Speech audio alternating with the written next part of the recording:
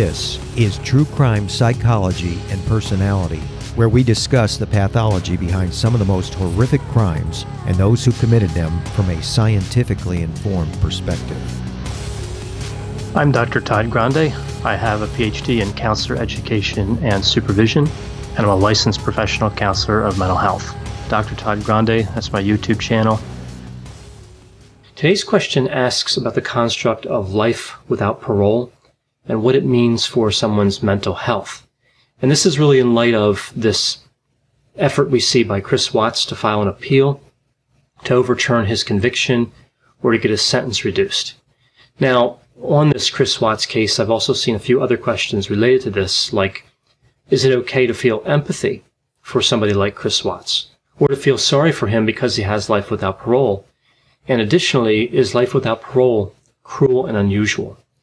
So Chris Watts, of course, is a real individual, and whenever I'm talking about somebody who is real, I mention that I'm not diagnosing them. I'm simply speculating on what could be happening in a situation like this. Now, we see here that there's this report in People magazine that Chris Watts wants to appeal his conviction or appeal his sentence.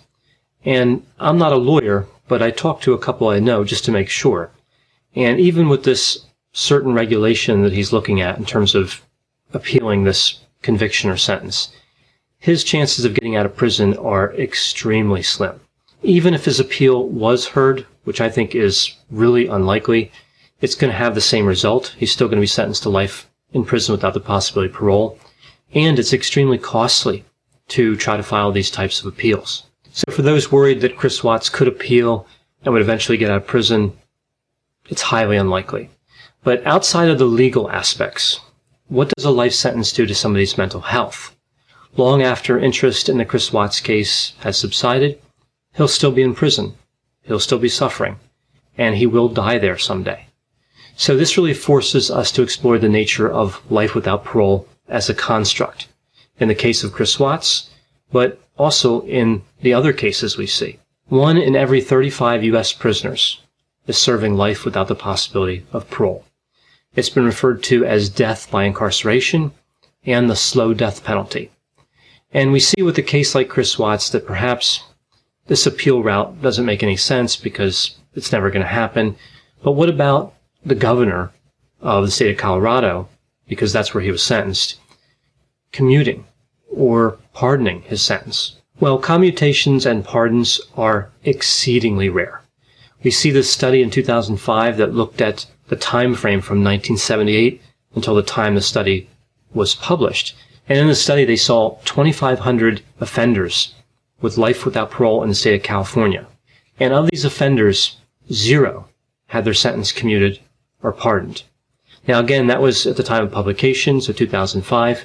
But even up until the present time, I'm not aware of any prisoner sentenced to life without the possibility of parole who's had their sentence commuted or pardoned in California or in any other state.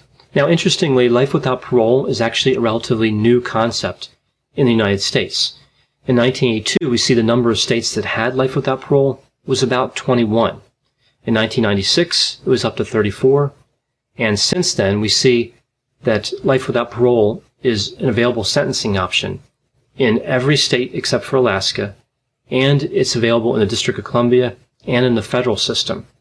So since 1982, we see this huge expansion of the use of this sentencing option. Now, in the United States, 50,000 people are serving life without the possibility of parole, and 3,200 of those individuals committed nonviolent crimes. Now, if we compare this to the entire rest of the world, we see kind of a shocking descriptive statistic. 50,000, again, the U.S., and it's estimated in the rest of the world there's less than 120 cases of individuals who have no possibility of parole. Now, I looked at that statistic and that source, and I'm a little bit skeptical, but even instead of less than 120, even if it was less than 12,000, which would be 100 times more than the less than 120 estimate we see, that still puts the United States way ahead in terms of the number of people they sentence to life without parole. It really makes the United States stand out quite a bit in this way. And we also see in the U.S. this ideological shift from rehabilitation toward policies that are really closer to deterrence retribution, and incapacitation. So now moving over to the mental health component. Okay, so there's a lot of people sentenced to life without the possibility of parole. But are there any adverse effects from this? Does it really have severe mental health consequences? Well, the studies we see on this are really about long-term confinement, and I'll talk about how that's different than life without parole in a minute. If we look at the research literature, it is not demonstrated that the impacts of long-term confinement are severely deleterious. They've looked at areas like intellectual ability, personality, physical condition, and even interpersonal relationships. And there isn't really strong evidence that there's a broad-scale deterioration for prisoners sentenced to life without the possibility of parole. So, of course, this is really surprising. We think of somebody in prison for life, especially life without parole. We would think surely there's some sort of mental health consequence to that. That's drastic. That's much different than somebody serving a shorter sentence. Well, we see some exceptions. With people who are wrongly convicted, we see that over time they develop a hostile and mistrustful attitude toward the world. We also see more social withdrawal and feelings of hopelessness, and they always feel like they're being threatened. This is certainly understandable, considering somebody is convicted wrongly. That kind of makes sense that they would be upset and have kind of strong feelings about that. But for people outside this group, we see an inverse relationship. So this is a relationship where as one construct goes up, the other one goes down.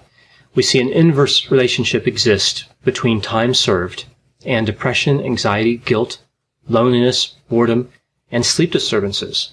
So the longer that somebody is in prison, the less they have these various symptoms. We also see, as somebody spends more time in prison, their self-esteem tends to increase. Again, even people with long sentences. Now, does this mean that life without parole isn't as bad as we thought? Well, kind of yes and no. I want to take a moment to tell you about my podcast, Carol Costello Presents Blind Rage. In 1984, a woman named Phyllis Cottle was abducted in broad daylight, tortured, and left to die in a burning car in Akron, Ohio. At the time, I was a rookie reporter covering this horrific story. Since then, I've reported every kind of crime imaginable. I've been able to leave most of them at work, but not this one, the one that buried itself under my skin and stayed put. Phyllis Cottle was a badass woman, and I want to tell you her story. A production of Evergreen Podcasts and signature title of the Killer Podcast Network, you can find Carol Costello Presents Blind Rage wherever you get your podcasts. Discover more great true crime and paranormal programming at killerpodcast.com.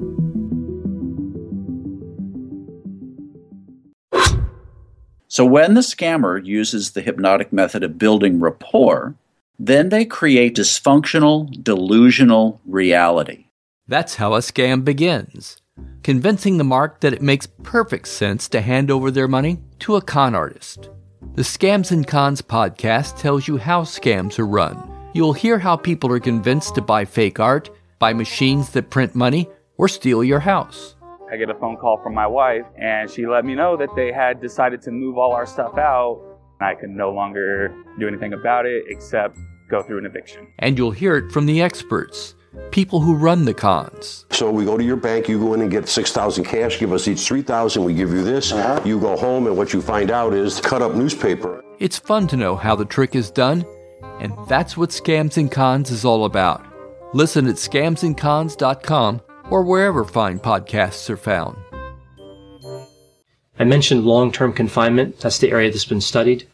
These sentences include sentences that have prison terms shorter than a life sentence. So the real difference here is hope. Somebody sentenced to a life sentence has some hope, and somebody sentenced to life without parole has no hope. So what we see here is that life without parole is an indeterminate sentence, and these are associated with a higher level of suffering, because the sentence doesn't end until the prisoner dies. So the permanency and indeterminacy of a life sentence has really been compared to receiving a diagnosis of a terminal illness. So again, it makes sense that somebody who has this sentence would have mental health consequences because of it. Now, we see that for prisoners that are new to life without parole, so in the initial stages of incarceration, we see this time is particularly difficult for life without parole inmates. They have a strong belief that they're going to be successful in appeal. They kind of hold on to this hope of appeals. And we know that this could have a denial component and potentially even a delusional component. And really interestingly, the hope of release, even though there is no hope of release, this is a powerful contributor to mental health, to somebody feeling better. So life without parole inmates are kind of active agents of finding meaning in their lives, largely based on a false hope. Again, more in the beginning of their sentence, in the initial stages of their sentence, which they usually conceptualize is about the first 10 years. So really, with long-term confinement, when we see this lack of adverse results or effects, we shouldn't take this as an endorsement of the legitimacy of life without parole as a sentencing option. Rather, it's really a testament to the resiliency of human beings and a testament to the power of denial and delusions. So moving back to the Chris Watts case specifically, could he be contemplating appeals like we see reported in People magazine? Well, yes, and actually I would expect that he would be, because this is the trend that we see in the research literature for people sentenced to life without parole. Moving to the question of, is it okay to feel empathy for somebody like Chris Watts? Well, this has a lot to do with what we mean by the word okay. Is it moral to understand his situation, to kind of feel for him in that way? I suppose I don't really see a moral problem with it. Is it a good use of time? Well, to do it excessively probably isn't really a good use of time. Is it important for society? Like, is there a kind of a larger picture behind a case like the case of Chris Watts? Well, I think it is good that we contemplate these issues because we want to restrict how often something like life without parole is used. So I guess it could be important to society. But again, it may not be a good use of time. So I think those things have to be balanced. I certainly don't recommend spending a lot of time thinking about it, but we do have to have a degree of compassion even to the most heinous offenders, like Chris Watts and other murderers we see who are sentenced to life without parole. We want to be careful about how punitive we become as a society, and we want to make sure we still offer mental health resources to individuals who are in prison. With all this in mind, of course, though, there is still a danger, right? What happens with cases like this over time is that feelings tend to soften toward the offenders, and people tend to forget the victims. In essence, Chris Watts sentenced his whole family to death, and they had no recourse. They didn't have attorneys, they didn't have mental health advocates, they didn't have the law, nobody knew what was happening when he was committing the crime. So he just acted as the judge, jury, and executioner. And here, he's now in a system where he has access to all these different remedies, although, like I said, he's not getting out of prison. But there's still that very small chance. He still has that component of hope, where, of course, for his family, all hope was wiped out. So we have to consider the dangerous elements of empathy in a situation like this.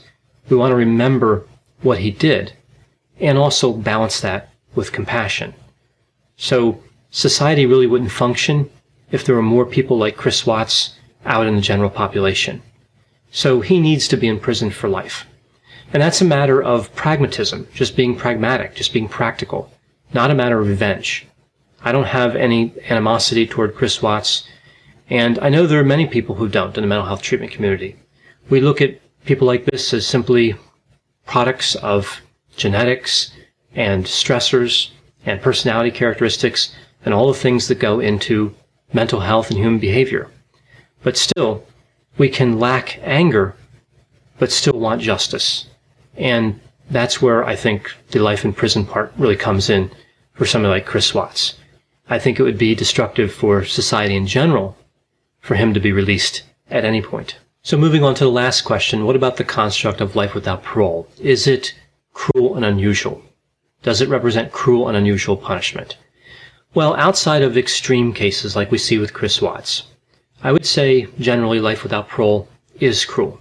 Now, unusual is kind of an odd word here because certainly we see a lot of it. Again, 50,000 prisoners. So it's become usual in a sense, right? It's now common.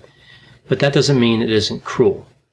So I think the dilemma here is, yes, I don't think it's a good idea, but what choice do we have? That's really the problem. What's the alternative? I don't support the death penalty, for a variety of reasons, including philosophical and theological reasons. But even if you get into just logical reasons, we know that with the death penalty, in the majority of cases, and in the majority of states, death doesn't actually occur when somebody's sentenced to the death penalty. So increasingly, death row is the punishment for somebody sentenced to death. So I see the death penalty really on its way out anyway. So again, it kind of leaves us back with this problem with life without parole. That's really where we are. We're stuck. We don't have any good options. And we could look at options like releasing people after 20 years or 25 years. But I don't think the United States is really ready for that right now. The laws in the United States, the way they're set up now, are particularly punitive, and they don't change quickly. So we can advocate for change as a mental health treatment community if that's what we want, but I don't see anything changing with life without parole anytime soon. But it's still really an interesting question, and I think we need to kind of keep this question in the forefront as we deal with the intersection of mental health and the law, and just really looking at justice, period. We have to keep in mind that we need to punish individuals and deter individuals from committing heinous crimes, but we have to look at what cost that comes at. So again, it's a dilemma, and there's no easy answer for it. This has been True Crime Psychology and Personality from Ars Longa Media. This content is for educational and entertainment purposes only. Ars Longa, Vita Brevis. On the morning of August 1st, 1966, shots ring out from the observation deck of the clock tower on the University of Texas campus. It marks the infamous beginning of the modern era of mass shootings in America. You're listening to Stop the Killing podcast. Join us as we take you behind the crime scene tape to explain global mass shootings and mass attacks. I'm Sarah Ferris, but more importantly, this is Catherine Schweit, the former head of the FBI's active shooter program. I spent 5 years as the FBI's top executive looking for answers to the mass shooting crisis. I've been at the shooting scenes, I've traced heroic acts of bravery, and I've sat silently and listened to the heart-wrenching stories from survivors. Amongst this horror, there is hope. We all hold the key to stop the killing. You just need to know how to unlock the door. Download Stop the Killing and be part of the solution. Search Stop the Killing on Apple, Spotify, and all the usual suspects.